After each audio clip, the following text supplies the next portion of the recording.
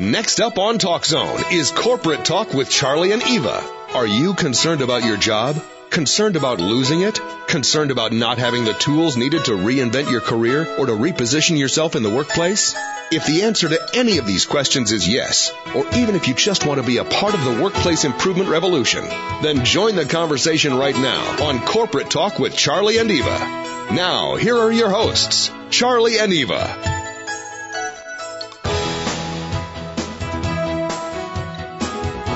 Hey, welcome everyone. Another Monday, another fun day. I'm here. Fun day at sea. Fun day at sea.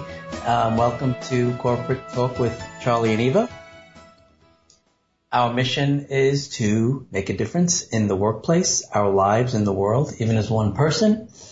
I'm trying. How are you doing, Eva? I am very well, thank you. That sounded There is no try. There is only do or do not, per the Yoda. Yeah, it's hard. It's hard these days. We have a really interesting guest coming up in a few minutes. I wanted to clarify some stuff, if that's okay, quickly from last week. We had a really good show last week. It was just us last week, so we're bragging. We were braggers. talking about leadership in the workplace. Yes, we were. Or lack thereof. We talked about leadership. We talked about maybe some of the guys that we see in the news today as leaders. We talked about Rudy Giuliani, yes. And we talked about Jack Welch. We talked about Mr. Wells Fargo CEO. We talked about Citigroup. And, you know, yeah, and we haven't been hearing anything more about that, too, which is even doubly annoying. The Wells Fargo thing. Yeah. Mm-hmm. I refer to some of these guys as AMF heads. I know, Charles. And it's your Queen's upbringing. People have been asking what that is, so I just want to clarify that briefly, okay? So, an AMF head, okay, is sort of like an AMF is a bowling ball. From the old days. From the old days. So if you picture a bowling ball barreling down an alley with the sole purpose of trying to knock down as many pins as possible, that's an AMF head. Okay? That was a very creative and different description. Right. That was very good, yeah. So, an AMF head, it's just a coincidence that some of them actually look like an AMF head, but that's just a coincidence. An AMF head is a bully that uses their outward aggressive projection as a strategy. Yes. Okay? And because it creates so much noise, if you imagine that ball knocking down the pins, right? It hides any inward accountability. And they just keep going and they just keep going. And that's why we developed a shared leadership model. That's why we talk about workplace improvements, and that's why we say we can make a difference. Because when you see that AMF head, okay, you need to try to maybe reach out to that person, put some water on it, right? Do what you can to bring that person back so that they don't create that smoke, so they don't see what's missing, right? I gotta disagree with you on that one. Right, because I don't think that works. I think that once they start rolling, it's hard to unroll them. So it's something that we talked about last week was you have to really go in a group. You have to close ranks. You have to circle the wagons, right? Because otherwise when you have that person that's in power that just starts rolling, it's really hard to stop them. You have to do it as a group. You can't really do it as one. You have to do it together. And so everybody has the meeting after the meeting. At the bowling alley. At the bowling alley, having some, nickel beers. So that really aged me, nickel beers. But the meeting after the meeting is time to then close ranks and everybody goes in together because you're much stronger as a unit. When you try to just go one at a time, the bowling ball will just knock you down. Yeah. I find AMF heads to be repulsive. Okay. That's good. Okay. And we can do better. So at least now we know what an AMF head is. Yes, everyone is clear. I'm sure that it they're feeling better about the day. Yeah. That was good. Let's reset. Let us reset. So again, we're very proud of our guests, very proud of our content. We have the privilege of meeting 90-something% of our guests. Yes, we do. Right? And today is no exception. We have a guy who I think maybe changed direction. Mm-hmm. Right? Making a huge impact. There must be a lot going on in that head. Mm-hmm. And we're going to find out a lot more. Okay. So here we go. We have a special guest today. We have an author, and the book is out there, so I don't even want to describe it. We'll wait and we'll learn more about it. No, it's really cool. It kind of talks to what's in the news now, but it's fictional, but it's also uses what's happening now. Yeah. Which is cool. Okay. So, I would love to introduce our very special guest, former CEO, corporate person, and current really cool author and game changer, Michael Dow. Michael, are you with us? I'm here, Charlie. Eva, thanks for having me. Well, thank you. Thanks for joining us, and welcome to Corporate Talk with Charlie and Eva. You know, Michael, we're always impressed with people that write stuff, right? Mostly we get the self-help type books. Yes. Right? Your book is very complicated, and I want to discuss it. Why don't you first, and congratulations, by the way, on this endeavor, why don't you first share a little bit about the book and maybe your website so our guys can follow along with you? Sure. I think you mentioned briefly, I spent about 25 years in corporate America and got out and decided to write a work of kind of fiction, a science fiction thriller. It's called Dark Matters. And it's, the short version is, it's on the website darkmattersbook.com, all one word. And, it's about a couple of people who discover what this stuff called dark matter is. I'm a closet physicist, and I've always been obsessed with kind of, you know, the universe and why we're here and what is this dark matter stuff was discovered in the 1930s, and here we are almost 100 years later, still nobody knows what it is. But the story's set in and it gets closer and closer every day, but a not too distant future where the now trillionaires are running the world. And this group of a few very rich people who've decided that the politicians have screwed everything up and can't get it right, and so they've taken matters into their own hands, and in their minds they're saving the world. So it's kind of notionally a story about this dark matter stuff, but really set in this world where you decide for yourself is are these uber rich folks the good guys or the bad guys? And I tried really hard to write it from my background and knowing a lot of very wealthy, very successful people who are good people and doing good things. And but at what point is the wealth and influence and technology that you're going to have in the future too much and not something that anybody ever gave you the right to be in charge with? Oh. That is. So there you go. There's the short version. It's amazing. How do you connect the two? I mean, you spent 25 years in corporate, so that's where you learned a lot about this idea of these rich people running the asylum, so to speak. And I did, and Charlie, I got to tell you, I spent my first 15 years working at a company called AMS, and that's with an S. Although we did have we did have a handful of AMS at that company as well. So I kind of got to see things from both sides of the spectrum, which really, that's where a lot of the book came from. Unbelievable. And so, how do you relate your story as you kind of started to describe it to that closet physics thing of dark matters? How did the two meet?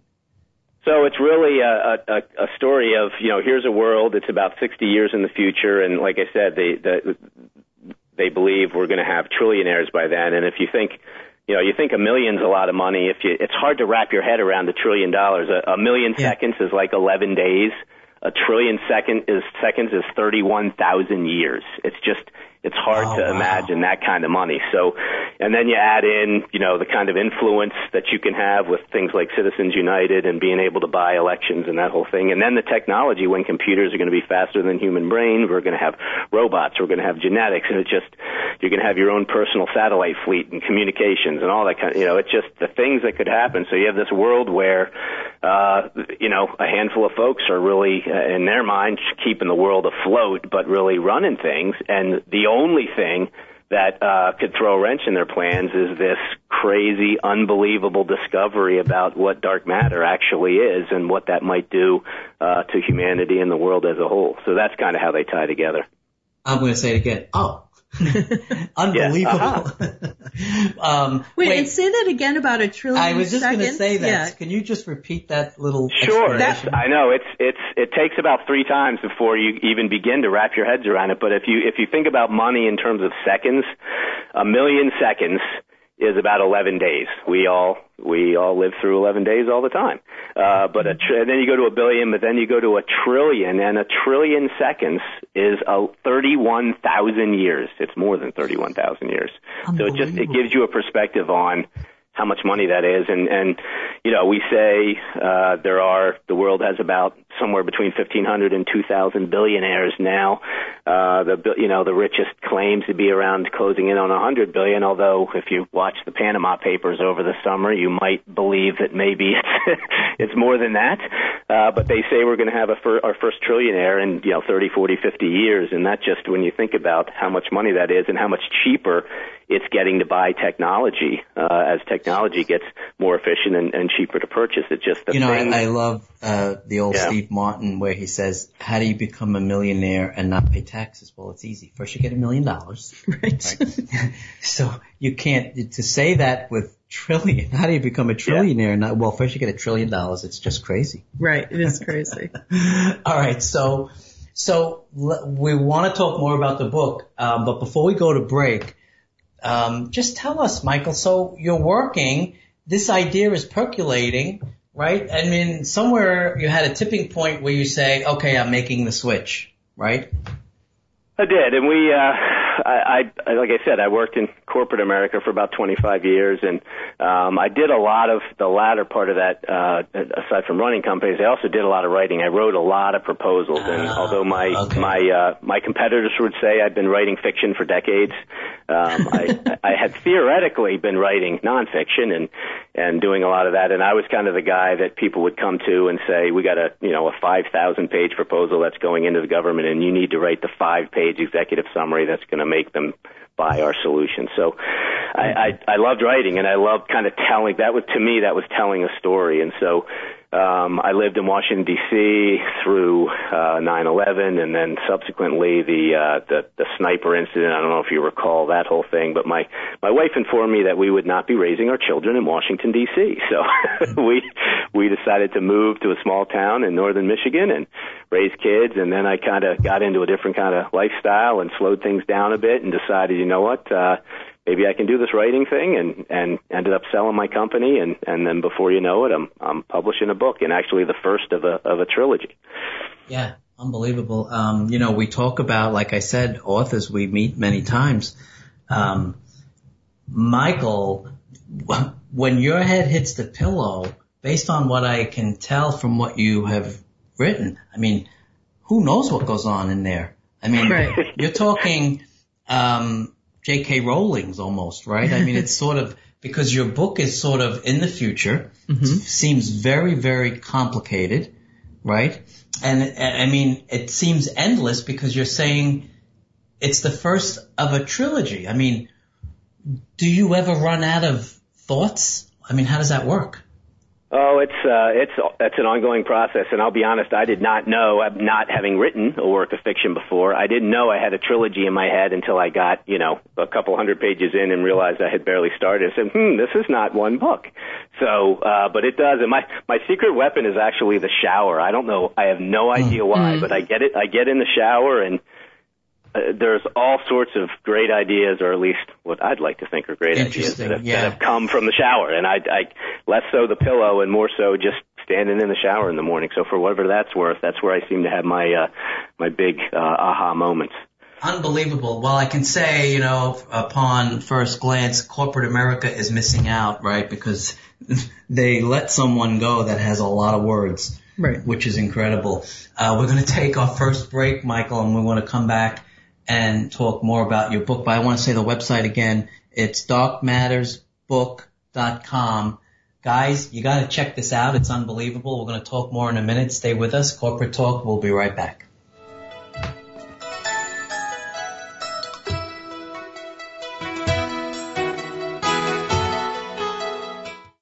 CARE Certification in the Workplace is the award-winning shared leadership training seminar that will revolutionize your career and position you as the go-to person in your organization, regardless of your job description.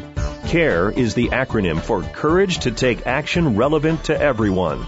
This means your new workplace mission is to deliver results for the good of the company, but not at the expense of others. Up until now, CARE certification was only available through company-sponsored seminars, but now you can become CARE certified in the workplace on your own time. Order Module 1 today and begin the transformation. There's unlimited opportunity in the workplace today, provided you have the right strategy. Becoming CARE certified is the right strategy. For more information and to order, go to charliespeaking.com. That's charliespeaking.com. And now, let's return to Corporate Talk with Charlie and Eva on TalkZone.com. Welcome back, everyone. We're into segment 2 with our guest today, Michael Dow. Michael is a 25-year veteran of corporate America, and he left it all to move to upstate. I think it was upstate. You said Michigan. Yeah, northern Michigan. And to write a book. And the book is Dark Matters, and you can learn more about Michael and the book at his website, darkmattersbook.com. And, Michael, I love what you were saying about, getting your best ideas in the shower, because frankly, that's when I figure out issues is in the shower too. So you're not alone. And I know that I think there are many other people that use the shower for that as well. But, you're talking about, you sold the company and you got the idea for this book and you decided that, I'm going to go ahead and do that. But having never written fiction, that's a really daunting task. How were you able to come up with the idea and then actually, put it all together and create the characters and the development and the plot and all the rest? That's amazing without ever having written fiction before. Yeah, it really was a fun process, and for me, I think it was as much, and coming from the world of consulting and supposedly being the expert in the room for 25 years and the person people look to for answers. Suddenly, I'm the dumbest guy in the room, and it was liberating. I went to conferences. Luckily I had some college friends who are in the industry and writing and successfully published, and just, you ask all the questions and you raise your hand, and it was really, everybody should go through that, and go to teaching, get out of teaching mode, get into learning mode. At some point, mid to late in their careers, it really is a kind of an eye-opening and liberating experience. But I spent a lot of time just listening and, writing. And then again, one of my friends was fortunate enough to hook me up with an editor who had worked in the industry forever. He had edited for Stephen King. He edited for Isaac Asimov. He edited for a bunch of well-known authors, and he agreed to edit my book. So that was like a crash course in writing. And I thought I was done. And 6 months later, here's the book. So it was, that was my secret weapon maybe for book one. And he was really just an unbelievable asset in helping me understand, how to write and how to write fiction. That's amazing because that's a lot of synchronicities, right, that came into play. Just being able to hook up with an editor like that is amazing. Most people don't have that opportunity. So it was meant to be, your trilogy was meant to be put into the hands of people for them to read. And when you came up with the idea for the book, so let's talk about the book a little bit. It's set in the future. Is there a message or a lesson behind it, or is it just in your mind, just you started writing it just purely fiction? No, there's definitely a story and a message behind it. It really, like I said, this story has been bouncing around in my head for probably 10 plus years. And it's really this, like I said, been a closet kind of astronomer and physicist, and always wondered, why. The ultimate question to me is, why are we here? How in the world did humanity come to be, and where are we headed, and what's this universe really all about? And this whole search for dark matter, and this thing that Fritz Zwicky discovered in the 1930s and makes up 2/3 of the universe, and we still have absolutely no idea what it is, and keep looking for it in all these weird places and can't find it. And, what if it turned out to be something entirely unexpected, which is why we can't find it anywhere? And what if that had enormous implications for humanity and our world? And what might that do to a world that's kind of, where climate change and overpopulation and things kind of teetering on the brink? What might happen if something like that were to occur right at that same moment? So that had kind of been, now the fact that billionaires or trillionaires might be running the world, and the fact that my story opens with a big brouhaha from a really rich guy trying to steal an election. I started that 4 years ago and had absolutely no idea that sometimes truth is stranger than fiction. So that was coincidental only. So, but that's where it all came from, was that dark matter thing that I had going around in my head. Wow. I mean, that's pretty amazing that you came up with that 4 years ago, right? Because it's almost, it's like you had a little bit of a psychic thing going on. Yeah, although mine was a senator in California instead of the presidency, so I shot too low, I guess. I didn't really think big enough in that particular case. Right, but still, I mean, you kind of put it out there. And so as you were I know you had this whole thing percolating in your mind for 10 years. Were you taking notes throughout those 10 years, or was it just in the back of your head, and then when you started writing, it all just started coming out?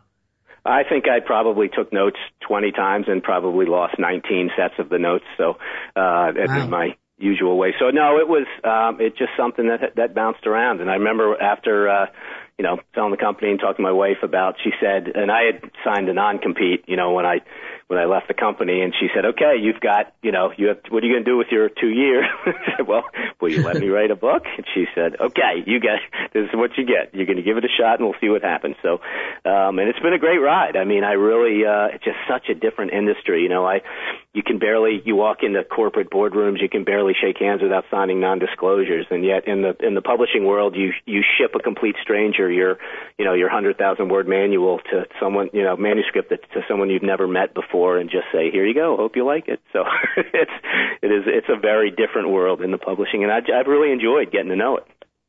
Yeah, and you're right, I had never thought of it in those terms before, that you're taking your baby and shipping it to someone, and A, what are they going to do with it? And B, are they going to then, take parts of it and copy it, or how do you protect yourself? And I hear you. I mean, that must have been really tough. But to me, I think the toughest part would be day one, sitting down at your laptop and starting to write. That to me, I would have found daunting. I mean, is that how you did it, or did you first start going to conferences and then you started writing?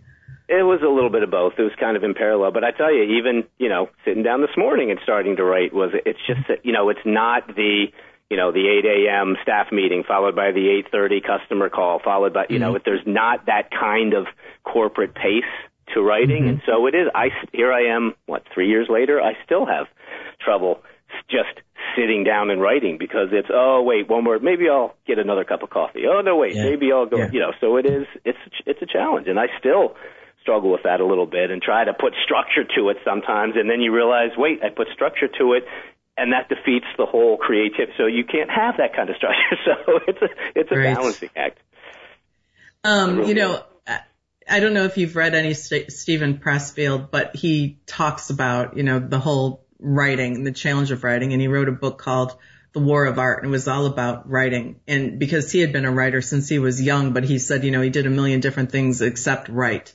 And he talks about, kind of beating up against the wall of resistance. Anytime you try to do anything huge, you come up against resistance. And he talks about that, about waiting for the muse to hit. And to me, that is, even when I write my blog, sometimes that is just so daunting. You've got this blank page in front of you, and you can't do the corporate thing with it because the creativity doesn't flow. It's not until you put the idea out there and then step in the shower and then suddenly go, oh yeah, but now I'm in the shower and I can't, I can't typewrite at this moment. I hope I remember everything. Yep. Yeah, I also lucked into my editor recommended reading Stephen King's memoir, which is called On Writing, and I'll plug his book here real quick. That was great, just to see here's what an incredibly successful writer has to say about the whole craft, and to include in the back of that book. He has handwritten, he shows you his first draft and then handwritten markups as to this was stupid, I crossed this out, this didn't work for this reason. It was just, it almost legitimized, like, oh, okay, that's okay. If Stephen King does that and writes something stupid and then changes it, it's okay for me to write stuff down like that and then edit. So it was really, that helped me a lot as well. And I read, a lot of my Kindle was hard at it and the bookstore trips and picking up things to read about the topic as well. So. Well, and I think it's so cool that, you took your career, your other career, and then you went into this whole other different direction. And how fun is that? I mean, so many people don't allow themselves to do that. And I just think that is what it's all about. You work at one thing and then you try something completely new and then you give it your all there, like he too. Says he shifted to learning. Yeah, it's really fun, right? I mean, really that's what makes it fun. It is, and I like I said, I came from this world where it was not in your best interest to be anything other than the expert with all the answers, and to utter those three famous words, I don't know. You don't do that. I mean, you're the consultant, you're the expert. So it takes some more, and I still see people occasionally and tell them, you should try this. It really, it's terrifying at first, but I tell you, it is so liberating to be able to let go of that and just learn and be in learning mode and do something new and different and open yourself up to that. It's been just an incredible ride. Well, and you're learning from the best, right? It's not like you were just kind of learning from people that were writing here and there. I mean, you went to have the Stephen King's editor. I mean, that's amazing. Well, that's amazing. I mean, talk about learning from the top. I agree. And just this day and age, I try to imagine, being Ernest Hemingway or being Faulkner or some of these, people who wrote pre-internet. And there is just, I sit and do my research.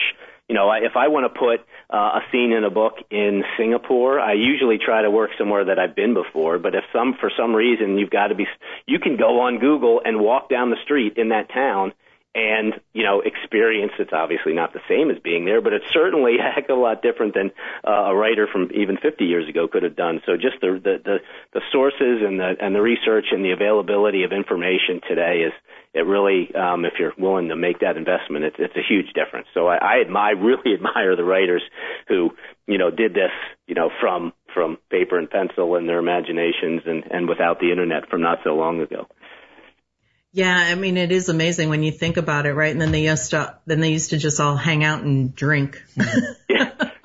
Right. Yeah, which is one of the things now with the internet. We don't have to go hang out with them, but that would have been really fun too. This is just a different way. And the books some of Hemingway's books are pretty short. I'm thinking we have to start including Michael in that loop.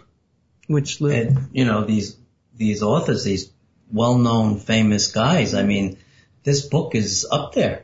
No, it's up there, and just the synchronicities, like I said before, of the people that you were able to meet to help you along the path just shows that you definitely hooked into the right new occupation for yourself, that it was not a coincidence that all that thought that for 10 years before you actually sat down to write the book, it was there for a reason and you did the right thing. Mm-hmm. So we're going to go ahead and take our second break. Stay with us, everyone. This is Corporate Talk with Charlie and Eva, and our guest today is author Michael Dow. We'll be right back.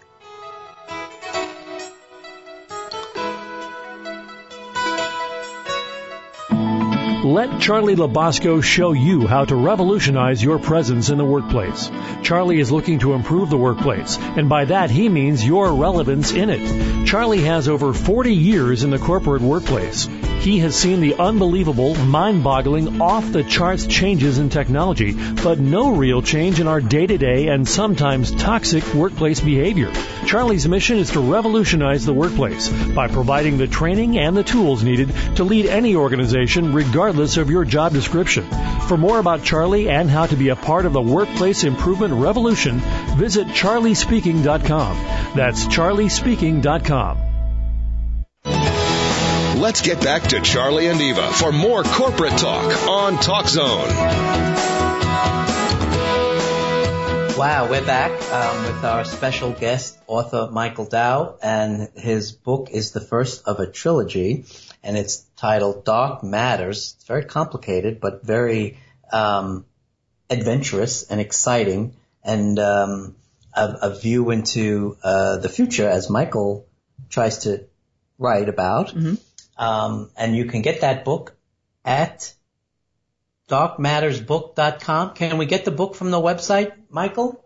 You can. There's a link to click. You can get it at bookstores, but also particularly independent bookstores. But it's on Amazon. There's a paperback, hardback, and the Kindle version as well. You can also get the first 50 pages are free if you sign up for my newsletter. So you can read the first 50 pages from my website and go from there, and then pick it up if you like it.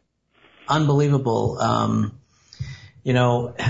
Let's see, where do I begin here? So you had mentioned about the trillionaires of running the world or buying an election, and how to some degree it seems coincidental, right, for the election, which you had no idea, which is really cool. And you started writing this when?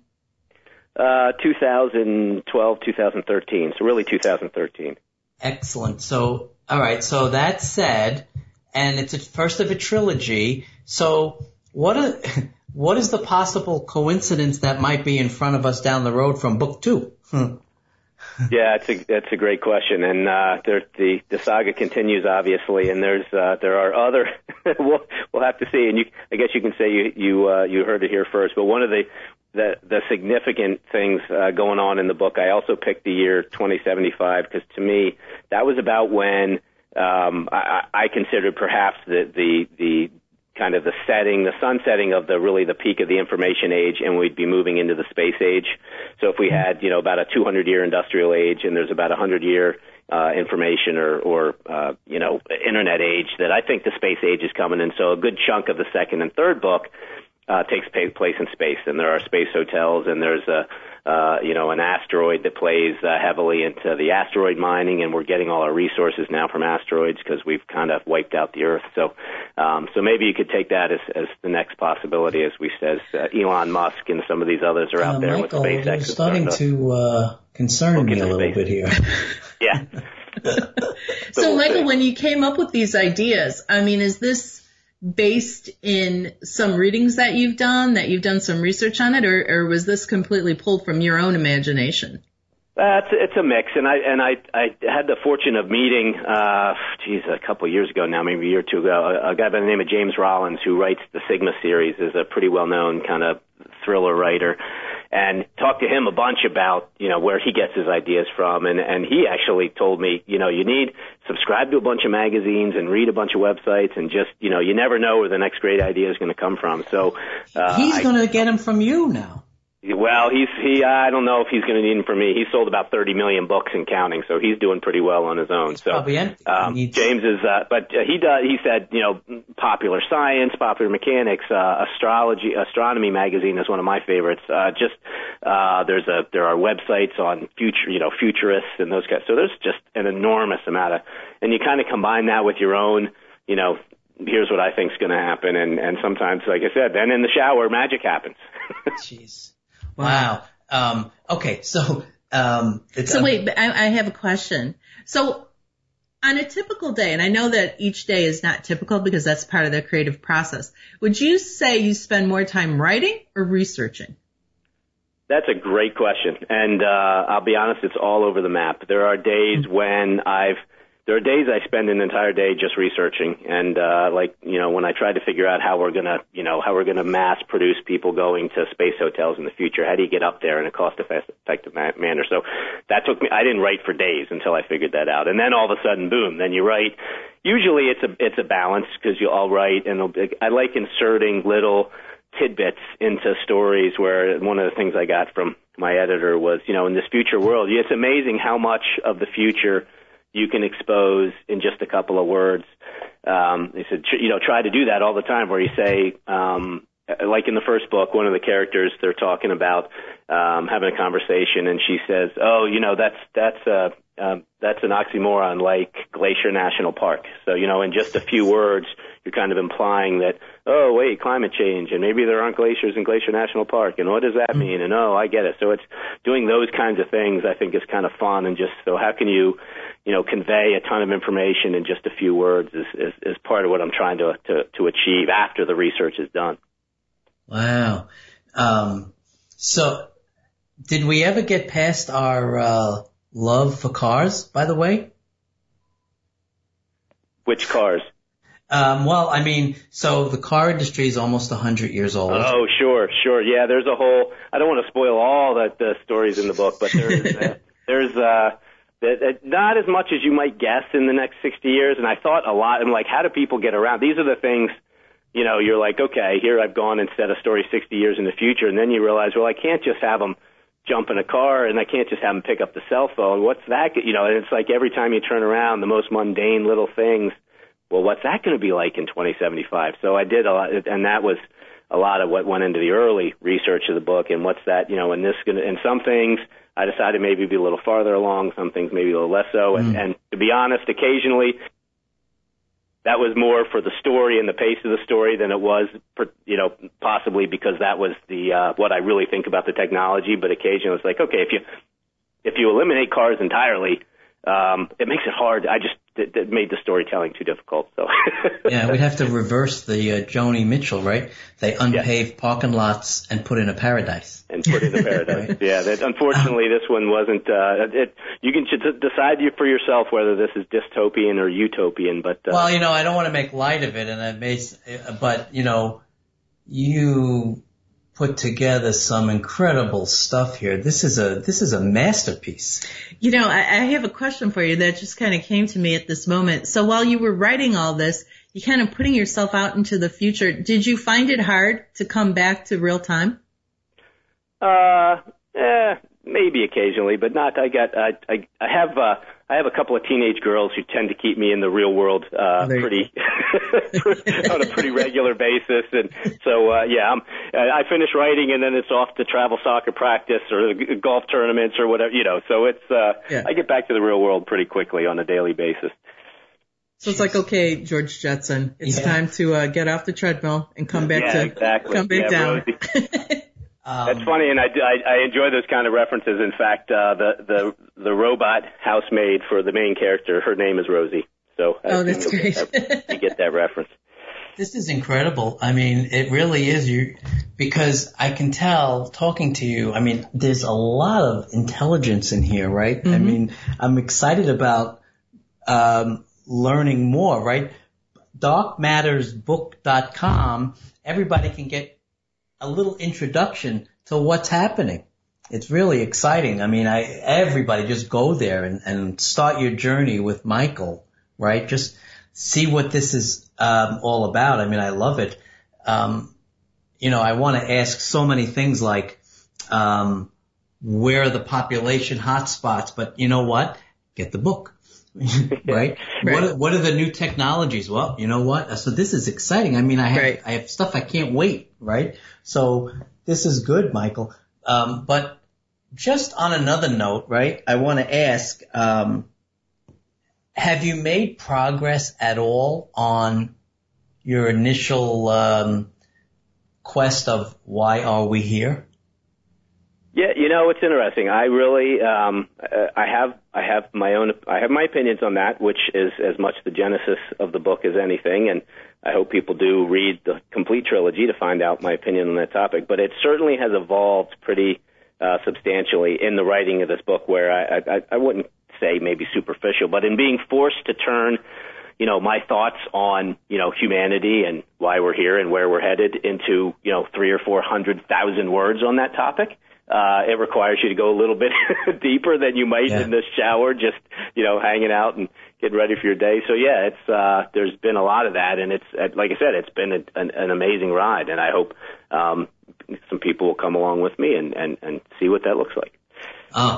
And so this trilogy, where do we stand with the trilogy? Is book 2 in progress? Book 2 is on I'm waiting for the cover art to come back, and I'm hoping it will be out before the end of the year. There's these publication dates I found out with the first book are always a little slippery, but pulling all the pieces together. But yeah, the book 2's finished, and editing is wrapping up, and just waiting for covers and all the details that the publishing industry loves to deal with. And then I have already begun writing book 3, so book 3 is well underway as well. So I hope book 3 comes out next year.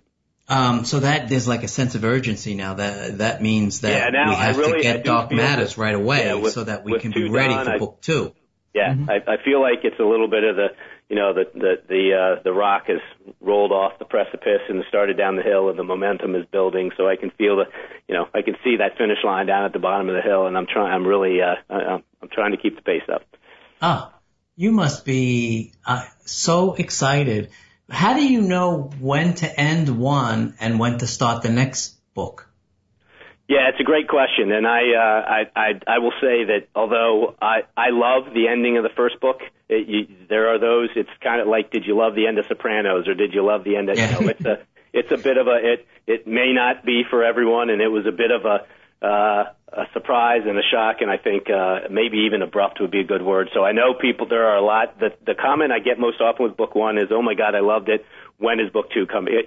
How could you have that ending, and when can I read book 2?" So it's coming soon. I think that there's a little bit more of a typical book 2 ending in book 2, and then I'm super excited about really finishing the thing off in book 3. So yeah, because I didn't have a trilogy in my mind when I started, there was a little bit of finagling to create natural break points in the 3 books, and it worked for me. Like you said, nobody's ever going to agree on the kind of endings you like. The Bob Newhart, the whole thing was a dream ending versus the Sopranos.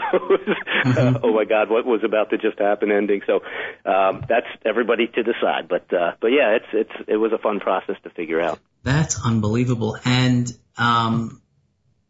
do you ever have idle thought downtime? Oh, I do. I got lots of other stuff going on. Where, like I said, with keeping an eye on 2 teenage girls is almost a full-time job, and I've got my. And you think, I've switched careers once, but I learned this all from my wife, who started her career as a pastry chef and then became an IT consultant, and then decided to go into personal training, and is now a nutritionist and personal coach. So nice. I'm never going to catch up with her in terms of career changes and just where her head is. But it'll be like, so it's in the family. Oh God, the kids, they must be. She makes pastries, and then she tells you how to work it off, and So that was it. To talk about a 30-year, strategy around building a sustainable career. That was her plan. So. And she could build a website around it too, then. Yeah. Well, so, you're sitting around on a Sunday afternoon with some idle downtime, and then all of a sudden, but wait, I think I can get Rosie a little more power in her battery pack if I just tweak the lithium cell. Does that happen? Yeah, and that's why you carry a notebook around, which advice I've gotten from many, many people. And I got a little book. Actually, my youngest daughter gave it to me. And the first page of which has she wrote 4 years ago. Dad, here's what your book should be about. And she wrote this paragraph. I'm going to keep forever, but it's this cute little paragraph about how a bunch of orphans landed on a desert island and have to save the world. And so that book has become my notes for that I just write in wherever I go. That's really cool. That is. I'm riveted with this conversation. Right. It really is something, and I didn't expect it. So this has been great, but we have one more segment. We're not done. We're going to take our last break. Please stay with us. Corporate Talk with Charlie, Eva, and our very special guest, famous author Michael Dow. We'll be right back.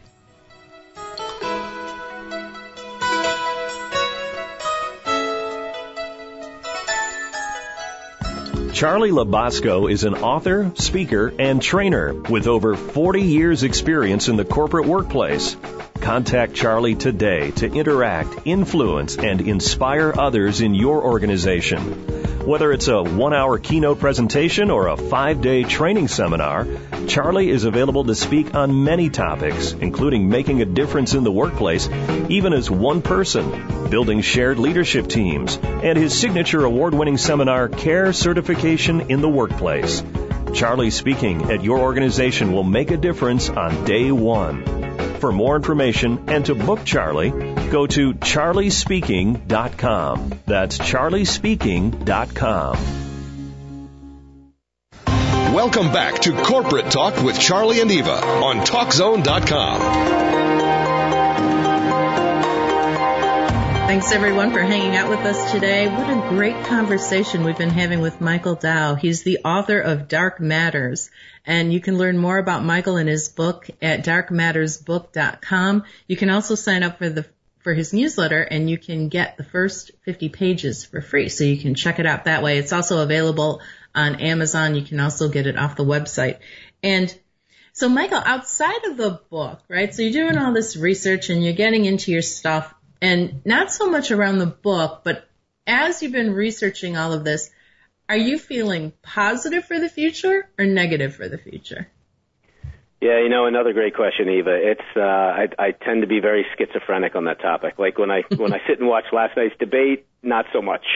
When I sit and read about the potential for fusion power and how we might be able to, use helium-3 from the moon, and then suddenly I'm excited again. But boy, it is I don't even know what the right word is anymore. It's a schizophrenic time. I alternate between, which is part of what I like about the book. It lets you think about these kinds of things in a little bit more thought-provoking way. And it's also, to me, there's this whole income inequality conversation, which is where this began, and the fact that it's not so much, the richest 1%, this thing the media has created. It's not about the 1% to me. It's about this a handful of people just having too much money, too much power, and what comes of that. And it really, to me, just was something I wanted to shed a light on in a way that could be entertaining and thought-provoking.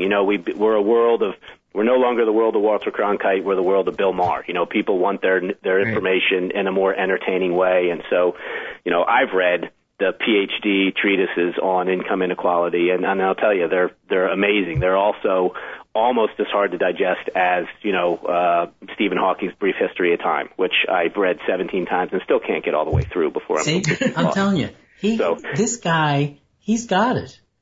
Michael, can I interrupt and ask you, do we live longer? Yes. with some caveats, though. That's another one of the conversations or the topics. You get into all these kind of things as you read, and then where is genetics headed and what's going to happen with that. There's some interesting realities around how far should we go and with messing with our DNA, and that's going to come up in the next 50 or 60 years, if not sooner. So all of that comes into play. So it's it really, but it is a way for people to think about these. I never thought about combining A with B and C. Money and genetics and technology. Wow, that could happen. Sports. I never thought of that. So what do I think of that? And if I think something about that, what should I be doing today to, impact that a little differently? So that's the kind of thing I love it when people say that, come back and say, your book made me think this a little differently. So that's the goal. The questions you must have asked growing up, I could just imagine. Yeah, I think what's become abundantly clear is that Michael is a brainiac. I mean, we know this, right? And I've been very lucky to hang out.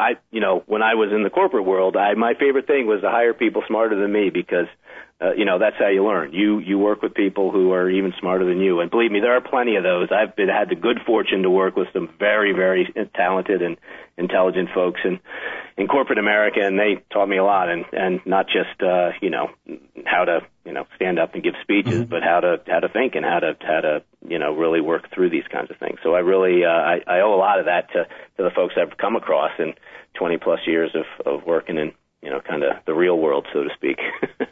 Jeez. No, it's amazing, and I love the fact that you've taken that knowledge and your other passions and then put this in the book and then put all of your thought, creativity, and skill to make us think about the future in a different way that we might not have thought about. And there's so much out there. So even though we might have gotten depressed after watching the debates last night, it's exciting to think about what could be. So yeah, you get technology in the wrong hands and it could go one way, but wow, what if it went another way? And it became amazing. So there's two ways of looking at everything. And I just love the fact that you're taking this and exploring it with just everything you've got. You were able to sell your company and really dive in with both boots, not give it just half the time or a third of the time. Yeah, we're really lucky, grateful, and appreciative that you put all this time, effort, and respect into this product, because I think it's definitely something that we all can enjoy. So, I have a question for you. Outside of reading your books, if someone wants to dabble in what the future holds, and I know that you were talking a little bit about some publications, but maybe there's something in your blog or somewhere else, where can people start to look to start thinking about what's coming up in the future? Because I think a lot of people don't even know like you said about the moon. We can get, what did you say before? We can get something from the moon. Yeah, where do you get that stuff? If we're going to make fusion power work, we're going to need, there's ways to do it with water, but helium-3 becomes a key ingredient, and there's actually a ton of it on the moon. So my take is that one of the early things we're going to want to get going on up on the moon is the mining of helium-3, among other things. So all that kind of stuff, I tell you, you can find, you just Google the future. There are websites dedicated to groups of futurists and folks who just posit and talk about what might be, and you can find the climate change fanatics on one futurist site. You can find the political leanings on another. You can find whatever flavor you'd like to, and read about. And there are futurists out there who maintain their own blogs and talk about what might. And then just the companies themselves are the guys like the Elon Musks and the out there doing it. Creating SpaceX, doing Tesla, doing the planetary resources and asteroid mining that's already beginning to happen. That if you're not paying attention, you wouldn't notice. But I tell you, if you subscribe to Planetary Resources and their regular newsletters, you'd be amazed at how far we are in sending spectroscopes into space and starting to look at and understanding the makeup of asteroids and how we might use them and what it would be used for. It's fascinating. So with all that in front of us, it almost seems like the best time ever in the future to be a have-not, because there's so much opportunity. So doesn't that help the have-nots?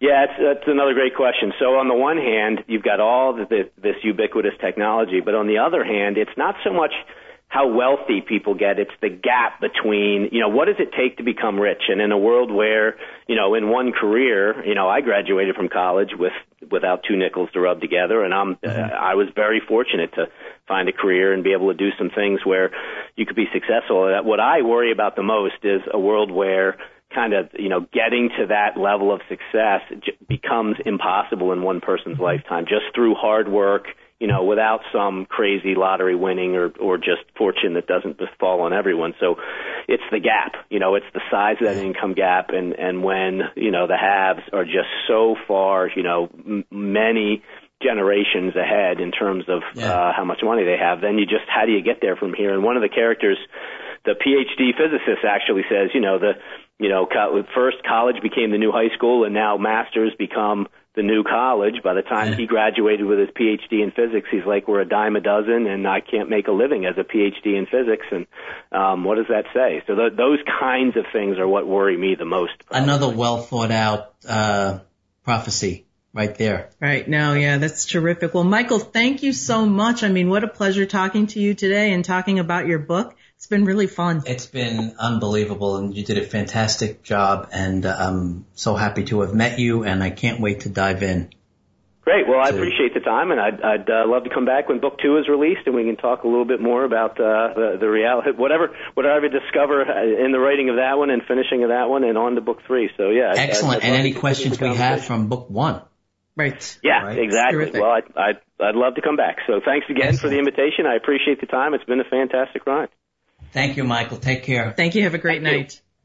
So again, everyone, it's Michael Dow. The book is Dark Matters, and you can learn more about Michael and the book at darkmattersbook.com, and you can get the book on Amazon and off the website, and also sign up for the newsletter and the blog so that you could get the first 50 pages for free. Right, do that right now. Yeah, so, and it was terrific, right? That was really fun. good. Yes. Yeah, it was really good. So thanks everyone. Have a great week, and this is Corporate Talk with Charlie and Eva. Bye guys.